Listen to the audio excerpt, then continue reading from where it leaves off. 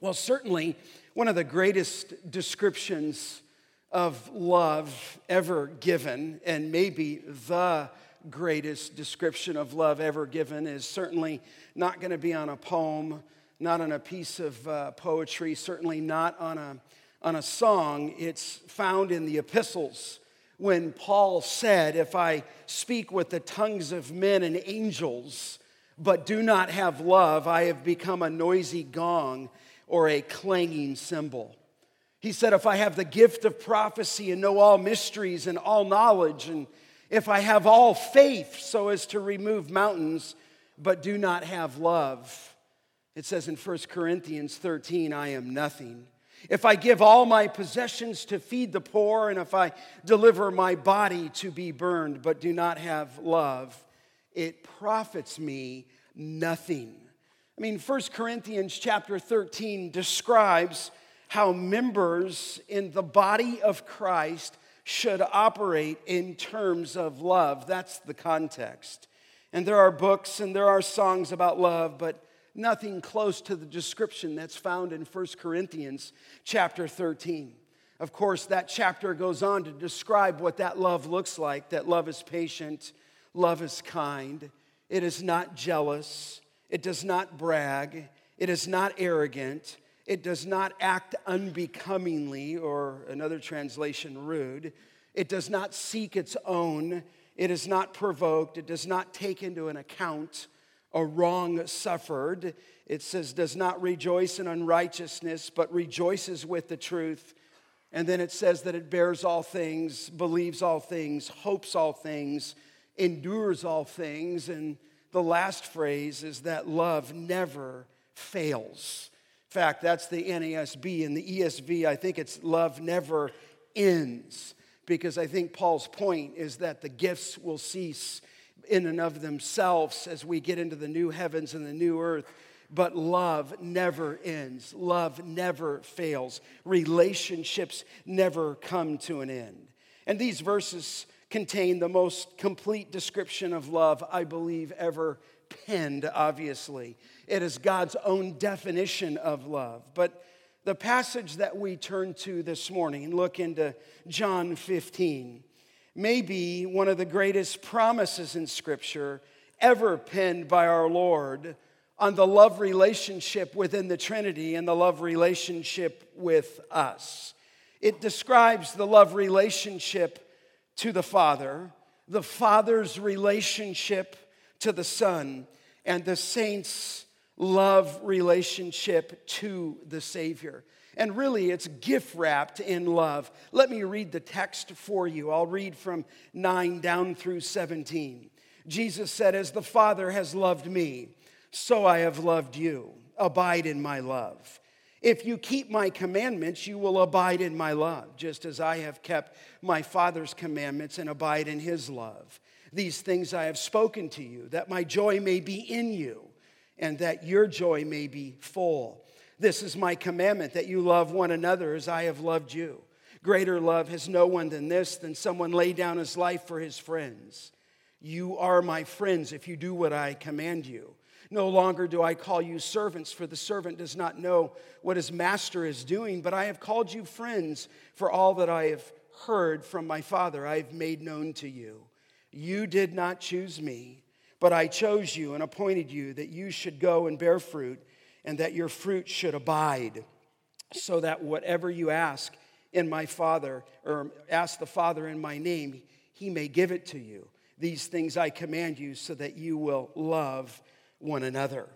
It is a passage wrapped in love. You see the statement in verse 9, "As the Father has loved me, so I have loved you." And then he tells you to abide in my love. And then that frame, the last verse, at least in that paragraph, is "These things I command you, that you love or will love one another."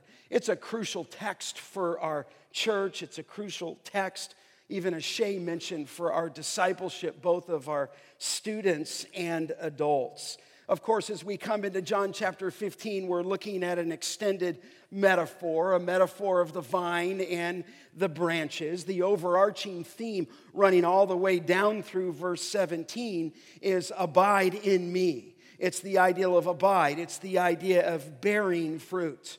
We noted that the word abide or the word remain functions here just in this brief section 10 times.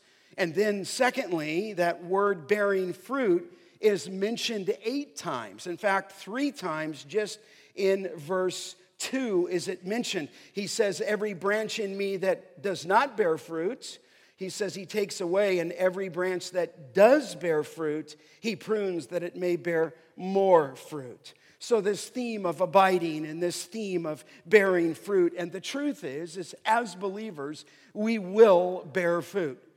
There will be fruit on the vine. In fact, Jesus has already been telling us that he prunes, if you will, the believer in verse 2 and 3 to bear more fruit. So if you're bearing fruit, the Lord Jesus wants you to bear more fruit, and he prunes, if you will, that vine, your life, through trials and oftentimes physical suffering, that you would bear more fruit. So not only does he prune believers, but we've noticed that he purges unbelievers who bear no fruit. In fact, he purges them. Look at verse 6. If anyone does not abide in me, he is thrown away like a branch and withers, and the branches are gathered, thrown into the fire, and burned. The results of not bearing fruit are disastrous. It's not just that your works will be burned up. It is a description that we described a couple weeks ago of hell. It is a description of the burning fire for those who bear no fruits. And so he purges these unbelievers. But thirdly, he promises blessings for those who do abide in him. And that was the function and where we left off in verses 7 and 8. Now, just a word on abide. The word means to stay. The word means to remain. It's a crucial term for us. And there's both a positional reality to that if you're in Christ, you are abiding in him. But there's a practical truth that it's an imperative for you to abide in him. We noted first that word abide means to believe in him as your Savior, as stated in John 6:56. In other words, what does it mean to abide? Well, first you have put your trust. You have leaned all of your faith upon him. You have believed in him. Secondly, we noted from John 8:31 that it's to persevere in him. It's to remain in him. It is not just a quick decision, but you're persevering in believing. You're dependent on him. You enter into a relationship with him, and that relationship is something that continues. You abide in him, and he abides in you. You're attached to him. He's the root, if you will, and our branch is what is attached to him, and your fruit comes out of your attachment to him. You're dependent upon him. It is a present tense term. You're abiding with him daily, and so far from New Testament theology being a decision you make, it describes a living, breathing relationship with him. And then we noted thirdly, and we'll see this today, that you obey him. That if you're actually abiding in him, you are obeying him, and you're doing so with the Holy Spirit's help. In fact, you remember, look at verse 6. He gave that disastrous result of what happens when you bear no fruit. You are put out, if you will, to the fire, and you are burned. And what he's going to do now in 7 and 8 is describe for us what happens when you abide in Christ. This is what happens, verse 6, when you bear no fruits. He gathers, he withers, you're burned, and you go to destruction. It is a powerful statement, and I took you through all the gospel passages that recognize that. But you might ask, what happens? What are the blessings when you abide? Look at verse 7. He says, if you abide in me, and my words abide in you, ask whatever you wish, and it will be done for you. Now, I want you to notice something. He says in verse 4, if you back up, he said, abide in me, and he says, I in you. But here you'll note in verse 7, he said, if you abide in me, and now he says in verse 7, and my words abide in you. So whatever abiding is, it's to be alongside his word. And so here, abide in you, when Jesus said that in verse 4, is substituted for the phrase in verse 4, I am in you. He says, for now our Lord will tell us that he abides in us, and for him to abide in us, his words abide in us. That's so vital, because whatever you lock into your mind on what you think abiding is, it's staying, it's believing, it's remaining, it's persevering, it's obeying. But here you're seeing that in verse 7, it's substituted that my words abide in you. In fact, just look over in John chapter 17, just to note just a few. This is why he says this. He said, I have manifested your name, I'm in 17:6, to the people whom you gave me out of the world. Yours they were, and you gave them to me. And here's the description. And they have kept your word. It is the definition of a Christian, is one that he or she keeps his word. In other words, you obey the Lord. Look at 17 and verse 8. For I have given them the words that you gave me, and they have received them and have come to know in truth that I came from you, and that they have believed that you have sent me. I love that phrase. I have given them the words. So to abide in Christ is to, in this verse 7 back in 15, is to abide in his word. Glance down at chapter 17 and verse 14. He says, I am coming to you. He says, and these things I speak in the world, that they may have my joy fulfilled in themselves. That's 13. I have given them, 17:14, your word. In other words, if you're abiding in the Lord Jesus Christ, you are abiding in his word. Now look back at the text in 15:7. He says, if you abide in me and my words abide in you, and here's the fruit and the promise and the blessing.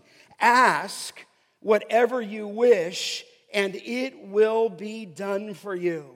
In other words, he begins to describe what this blessing looks like, and it looks like, here, answered prayer. You ask, an open-ended extension, whatever you wish, and it will be done for you. In other words, it's the fruit of answered prayer. And obviously, this is not some carte blanche. I'll show you this in a minute. That you can ask anything. In that sense, you can. But it's not a name it and claim it verse. And I'll show you why. In fact, look back at John chapter 14 in verse 12. He says, truly, truly, I say to you, remember that? Whoever believes in me will do the works that I will do, and greater works these he will do, because I'm going to the Father. Whatever you ask in my name, this I will do, that the Father may be glorified in the Son. So there you see that promise again. Whatever you ask, this I will do, but it's qualified, is it not? Whatever you ask, he says, in my name. In other words, you're praying consistent with the person of Jesus Christ. In fact, look back over to John chapter 15 in verse 16. There we read earlier, you did not choose me, but I chose you and appointed you that you should go and bear fruit, that your fruit should abide, the ideal of remain, so that, here's the promise, whatever you ask the Father in my name, he may give it to you. So you're praying with what is consistent with the person of God, with the personality of God, with the revelation of God. And so he will give it to you. I think to me it makes sense, doesn't it? If you abide in Christ and Christ's word abides in you, if you obey his commandments, if you ask in his name, if you do what pleases him, you will receive. That is the promise. In other words, you begin to pray consistently with his will. I mean, I'm so glad that he extends this promise to you, to me. You know, he didn't say to get into the Lord's house and to get into the Lord's kingdom, you need to be able to run a 4-minute mile, okay? It's not what he says. He said, if you abide in me and my words abide in you, you can have a fruitful prayer life. Maybe I said that about the 4-minute mile. When I played college basketball, we had to run a 6-minute mile to get inside the gym. And you couldn't get into the gym until October or sometime. And so to get in, you had to be able to be in shape before you got into the practice. And we had to run a 6-minute mile. But here the Lord doesn't give us any kind of qualification. He doesn't say you have to have an IQ of a certain degree. He doesn't even say that you have to be healthy. Some of you may not be healthy. But he does say this: if he abides in you and his word, and you abide in him, one of the promises here is far from being torn off as a branch and becoming unfruitful, you will have the joy of answered prayer. In fact, it says in 1 John 3:22, whatever we ask, we receive from him. It says this, because we keep his commandments and do what pleases him. So you can begin to see it's an open qualification in prayer, whatever you ask. But I'm reading here in this text in John 15 that you have to ask in his name. And in 1 John 3:22, you're to keep his commandments and you're to do what pleases him. And John the Apostle says in 5:14, this is the confidence that we have toward him. If we ask anything according to his will, he hears us, and we know that we have the request that we have asked in him. And so there you're asking in his name, you're obeying his commandments, you're doing what pleases him, you're asking according to his will, and here's the promise of John 15.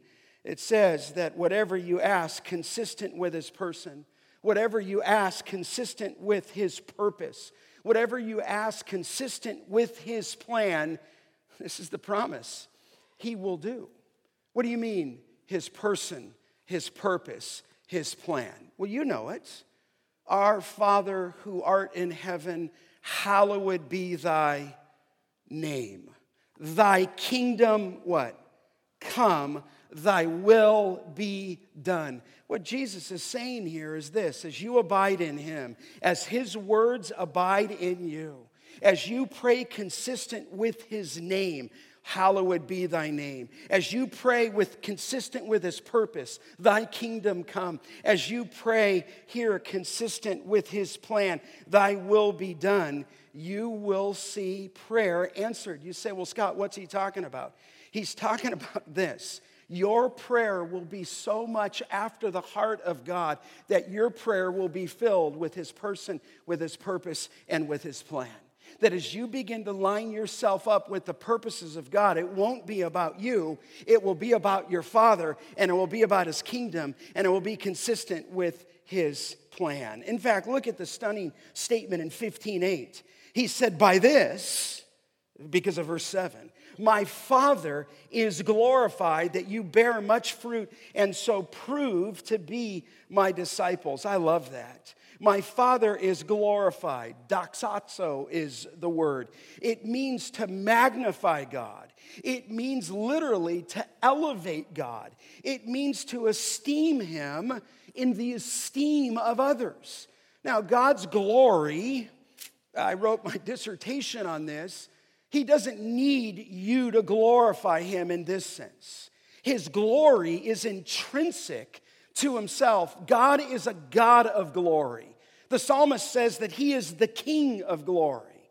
But as such, we esteem and magnify him in the esteem of others, and that's what it means to glorify him.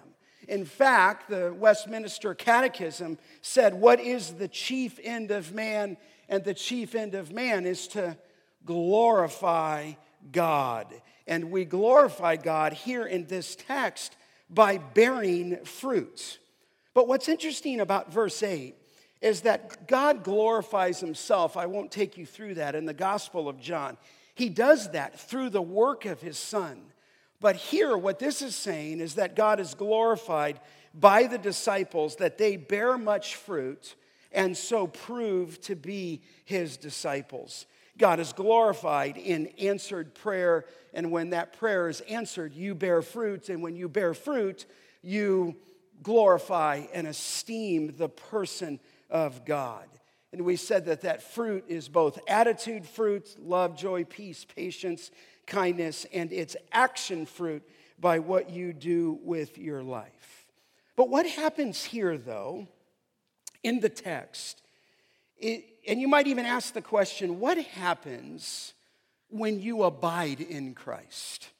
Certainly, we saw the one branch is gathered, withered, burned, and cast away. But the question could be asked is, what happens to you, or when you abide in the person of the Lord Jesus Christ? And what he gives and what follows from 15, if you will, 9 down through 17 is the pillars, I call them, of our relationship with Christ when you abide in him. In fact, I sat down this morning for breakfast and I sat on a stool over the counter and I looked underneath the stool, and sure enough, that stool had 4 legs coming down. Obviously, it didn't have 2. I would be rocking.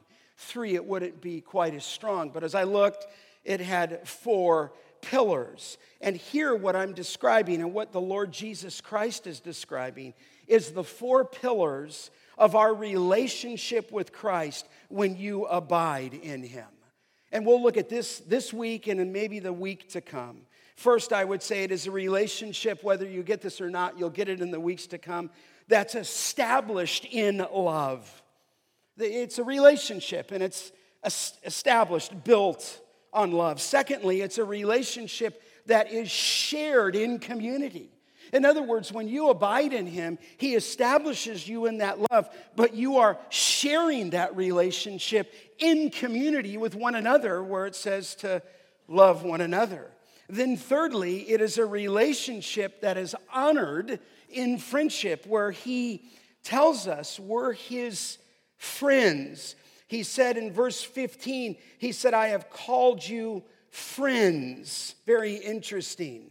But he said in verse 14, you are my friends. He carefully qualifies it, doesn't he?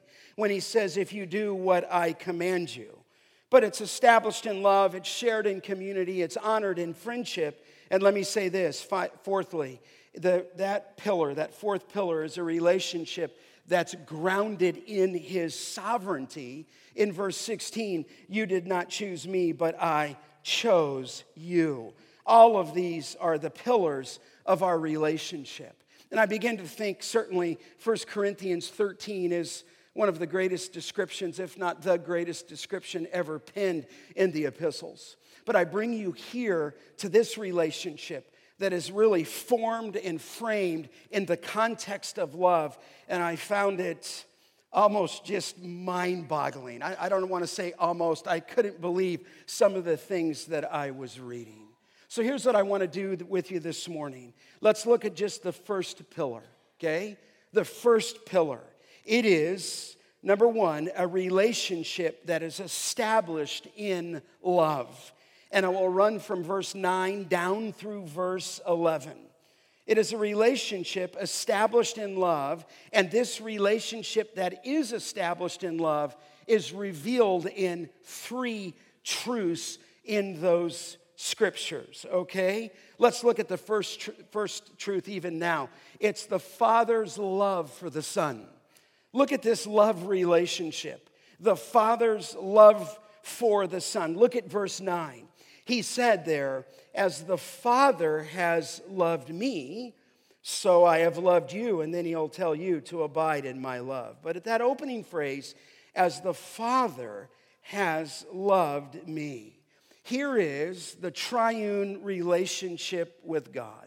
Here is the first person of the triune God, God the Father. And it says that God the Father, you can see it there in verse 9, loves God the Son. Jesus said there, he has loved me. It is a wonderful truth of the Trinity that God the Father loves the Son. So what does it mean that he loves the Son? Well, let me show you. Look over in John 17. Look over in verse 23. It repeatedly says this in the text. He's praying in his high priestly prayer, I and them and you and me. that they may become perfectly one, 17:23, so that the world may know that you sent me and that you've loved them, speaking of you.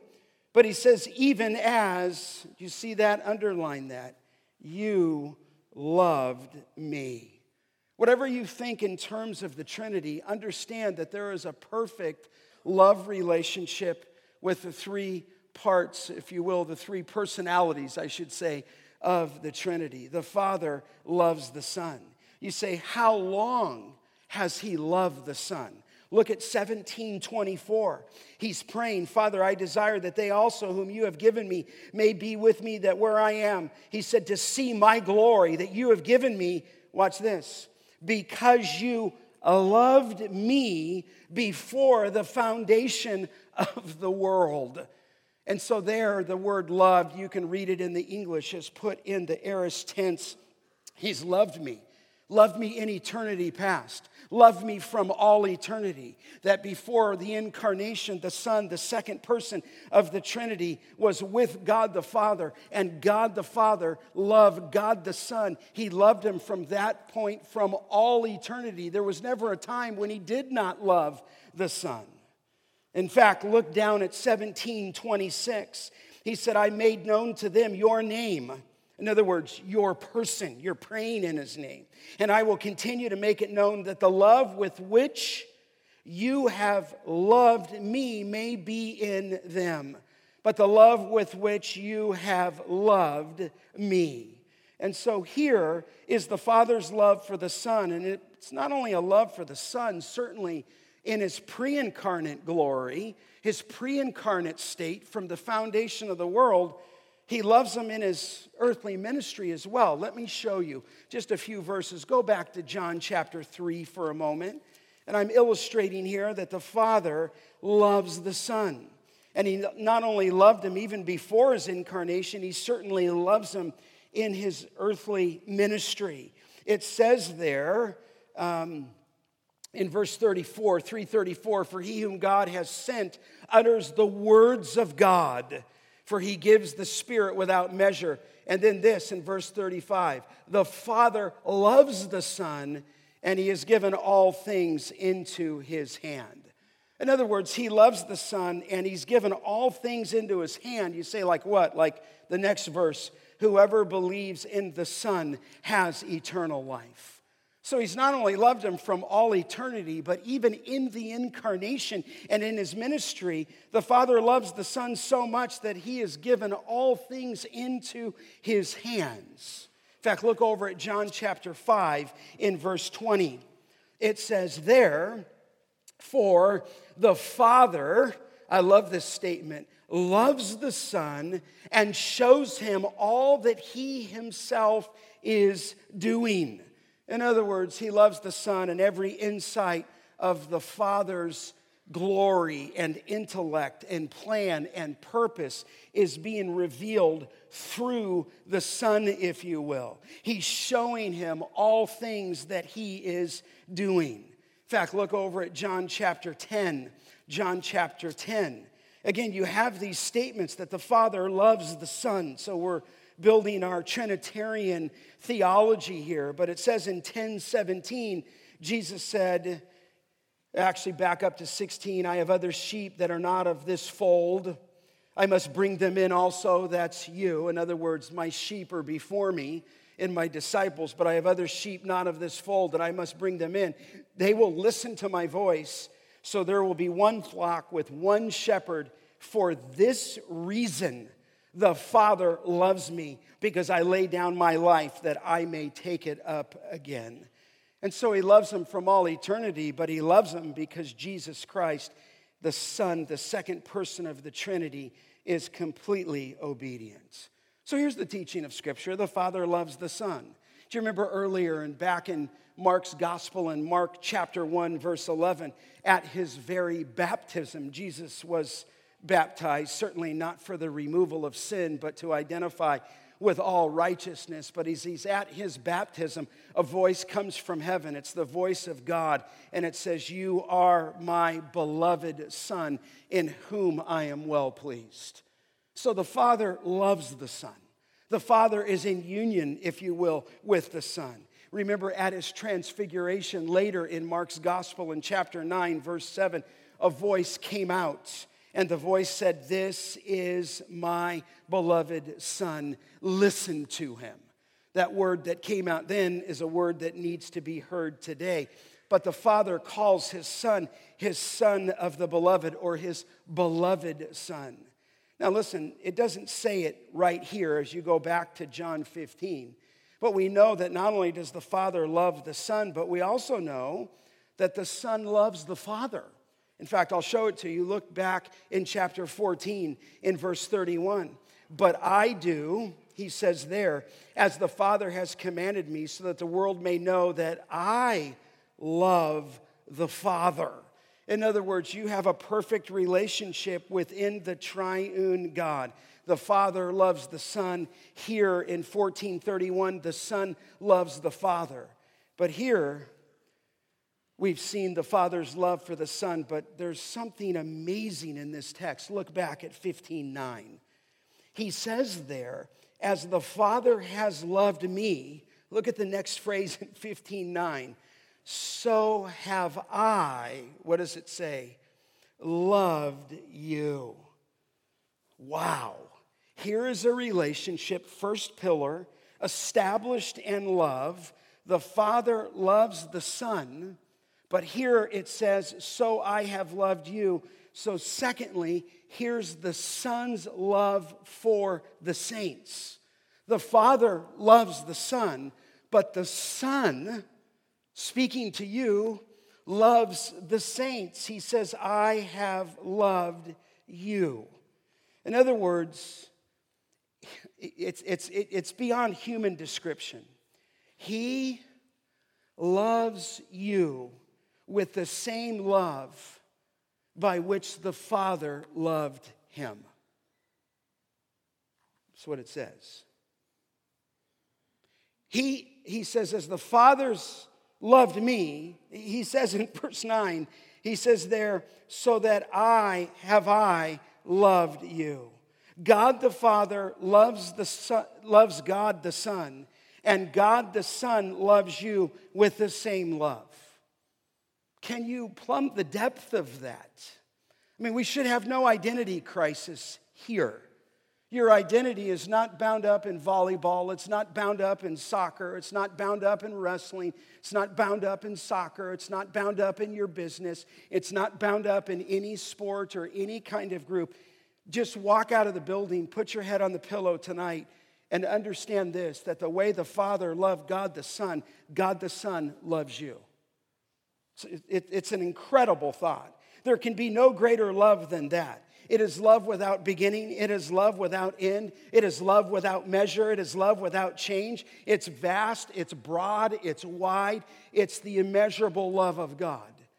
I mean, it even defies our mind when he said God the Father loved the Son before the foundation of the world. And then you realize if you're in Christ, it says in Ephesians 1:4, just as he chose us in him before the foundation of the world. You are loved by both God the Father and here God the Son.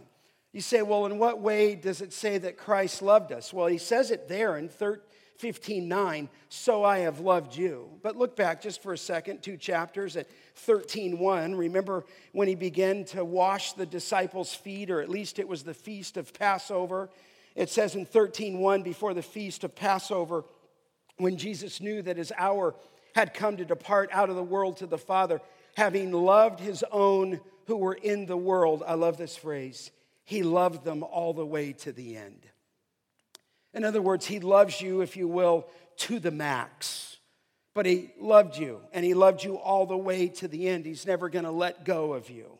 In fact, look at chapter 13, same chapter in verse 34. Do you remember that? When he gave us the new commandment that you love one another, just as I have loved you, you also are to love one another. So listen, you are loved by the Father. You'll see that in a moment. But here, you're loved by the Son. Remember, Jesus said in John 15:13, greater love has no one than this, than that one would lay down his life for his friends. That is exactly what he has done for you. He has laid down his life for you. In fact, every command for you to love another comes out of the command that God the Father has loved God the Son, and God the Son loves you. And when you're commanded to love another, you're commanded out of the fact that he's loved you. In fact, it says in Ephesians 5:2 to walk in love, just as Christ loved us and gave himself up for us. And so Christ has loved us. As the Father loved me, Jesus says, I have loved you. Then doesn't it just then at that point make sense, the last phrase in verse 9? Look at it. Look at 15:9. He says, as the Father loved me, so I have loved you. And then he said this. Do you see it there? The last phrase, abide in his love. In other words, the Father loves the Son loves you. He therefore, by the authority of the Word of God, is when he penned this scripture, is as fresh of the inspiration as he gives it to you. He tells you this morning, and this is your charge, to abide in his love. Now you might ask the question, maybe you're sitting there and you're thinking, well, what does that mean? To abide, I'm supposed to abide in him. I'm connected to him. I believe in him. I persevere in him. I'm daily dependent on him. I'm in his word. But what does this mean, to abide in his love? What's he talking about? I think some people would think this is somewhat mystical today.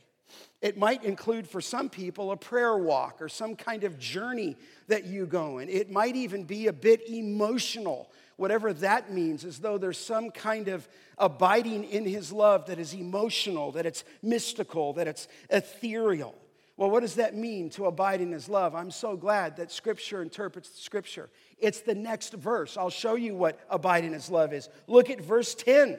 He says, if you keep my commandments, you will abide in my love, just as I have kept the Father's commandments and abide in his love. So I take you to the third and final truth, is the Father's love for the Son, number one. The Son's love for the saints. And let me say this, the believer's love for the Savior. The believer's love for the Savior. The Father loved the Son and he gave him all things.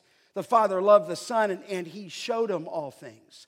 The Son loved the Father in that he obeyed the Father's command in dying in your place. And you will thirdly, in this love relationship, demonstrate your love for the Savior. This is what it says, by keeping his commands. Let me just be really clear to you here. This is how we abide in his love. Our love for the Savior is proved in our obedience to his word. Look at it again in 15:10. If you keep his commandments, you will abide in his love. You say, well, Pastor Scott, how can I tell the difference? Well, you got two branches that are mentioned here. One branch bears no fruit, and it's cast aside, it's burned, it's withered, it's judged, if you will. But another branch bears fruit. He prunes it that it may bear more fruit.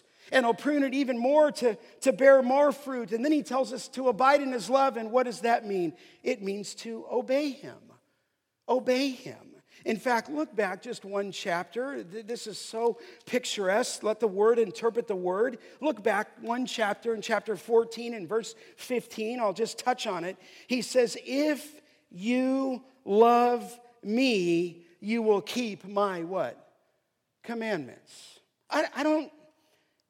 You don't gain his love by keeping his commandments.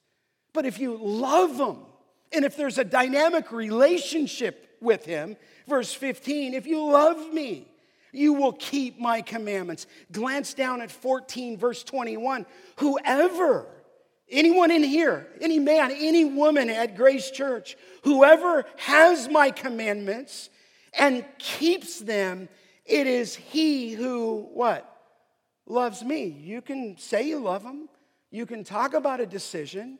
You can talk about whatever you've done in years past. But if you love me, Jesus said, you're going to keep my commandments. Look at verse 21. It says, and he who loves me, I love this phrase, will be loved by my Father. If you obey his word, Christ's word, then you'll be loved by my Father, and I will love him and manifest myself to him. Look at verse 23.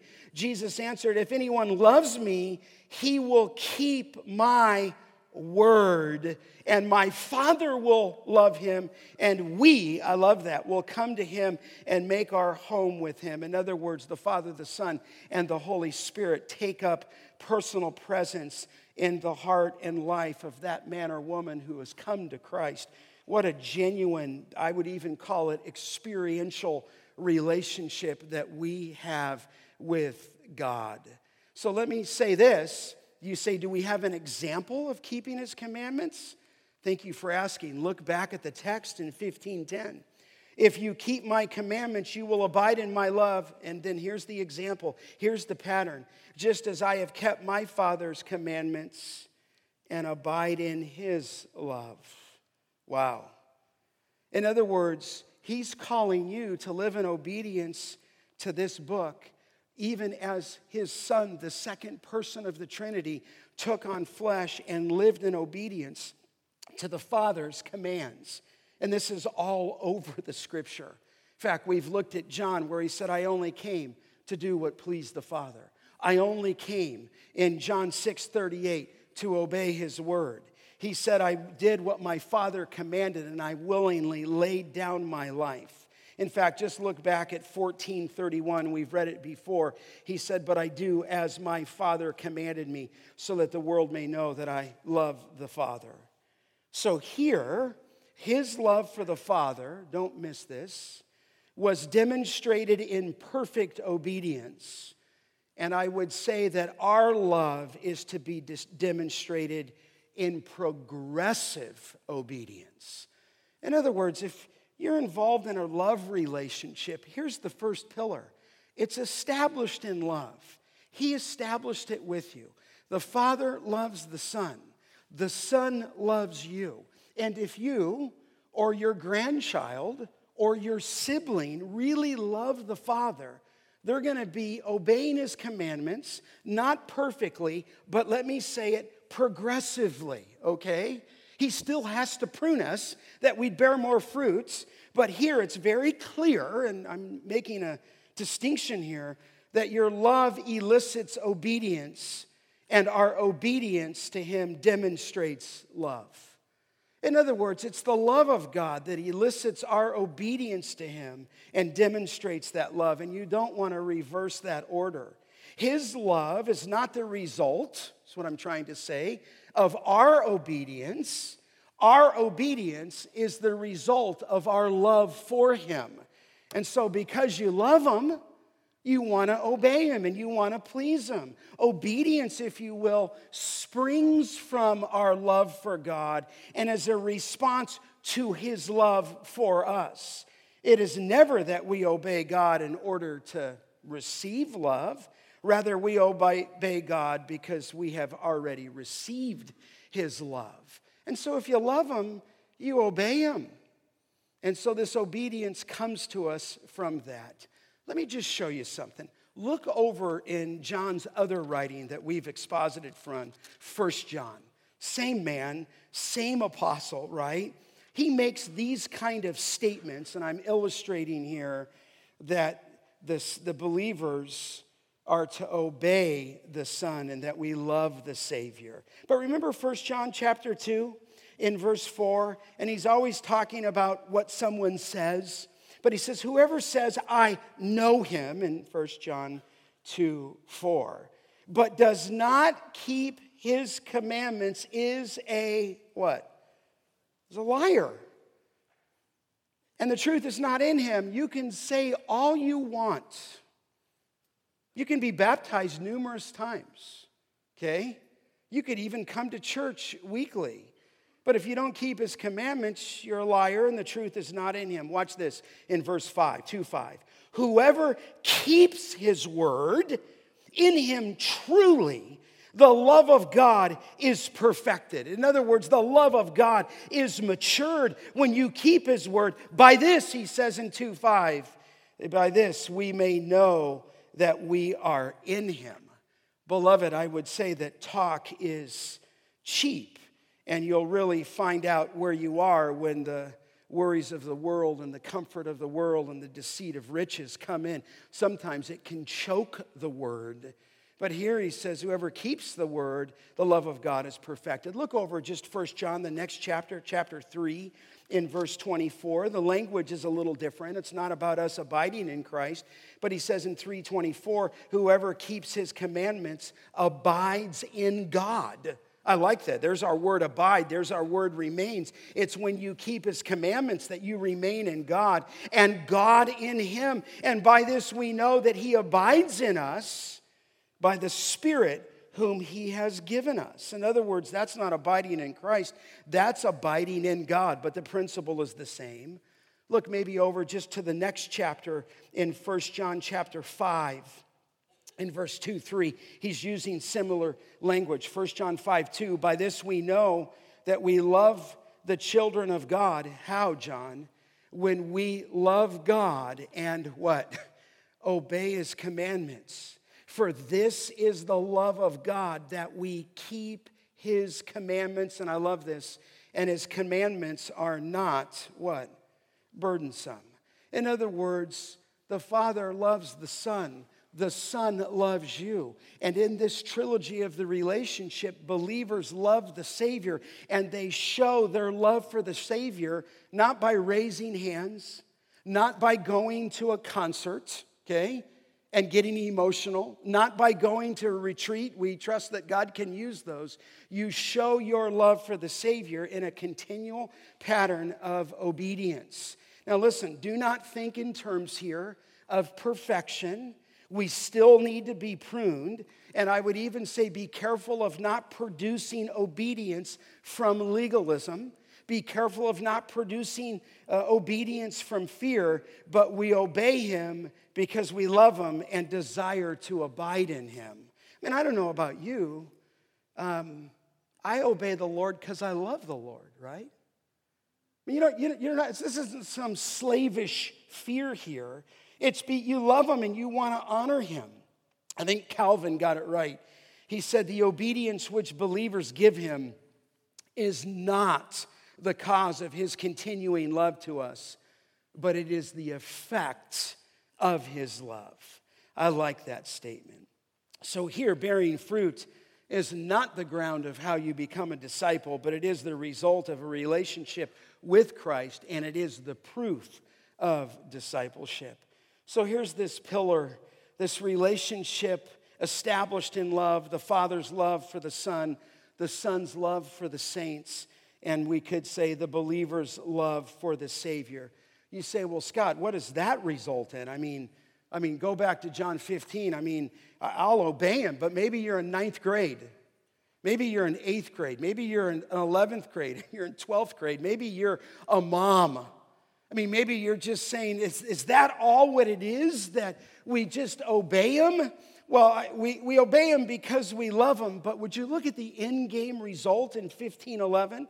Jesus says there, these things I have spoken to you, that my joy may be in you, and that your joy may be what?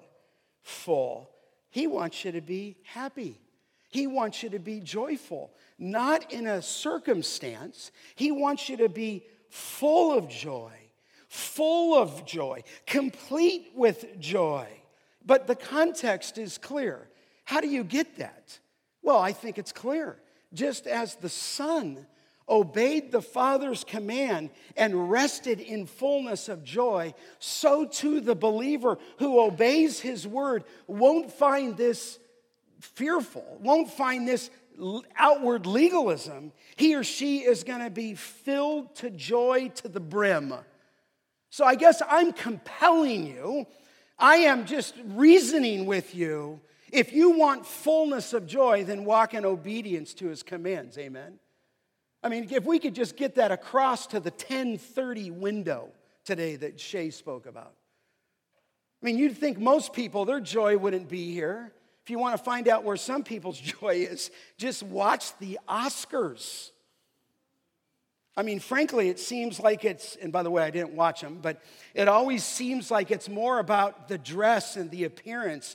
That's not what Jesus is talking about. He's talking about an inward full joy. Listen to what Carson said. Listen to this. He said, our deepest joy springs from periods in this life when we obey Christ with unreserved commitment. I love that. Some of you might say, well, Pastor, I don't have joy. Well, let me ask you, are you obeying him? You say, well, Pastor, that's not what I was asking. I don't have joy. But if you don't have joy, you might want to look right here. He says that it happens best with unreserved commitment. He said when some difficult decision with complex moral overtones thrust itself upon him and he rejects various sinewy trails in favor of an unqualified adherence to the highest path for Jesus' sake, then he experiences joy that leaves him speechless. But then Carson said this, no one is more miserable than the Christian who for a time hedges in his obedience. He does not love sin enough to enjoy its pleasures, and he does not love Christ enough to relish holiness. He perceives that his rebellion is iniquitous, but his obedience seems distasteful. He does not feel at home any longer in the world, but the memory of his past associations and tantalizing lyrics of his old music prevent him from singing with the saints. Carson said, he is a man most to be pitied, and he cannot forever remain ambivalent. Listen, if you want fullness of joy, then be like the Savior who kept his Father's word and walked in obedience to him. Listen, I want you to know that joy, and that joy comes here apart from circumstance. It comes when the saints love the Savior in obedience.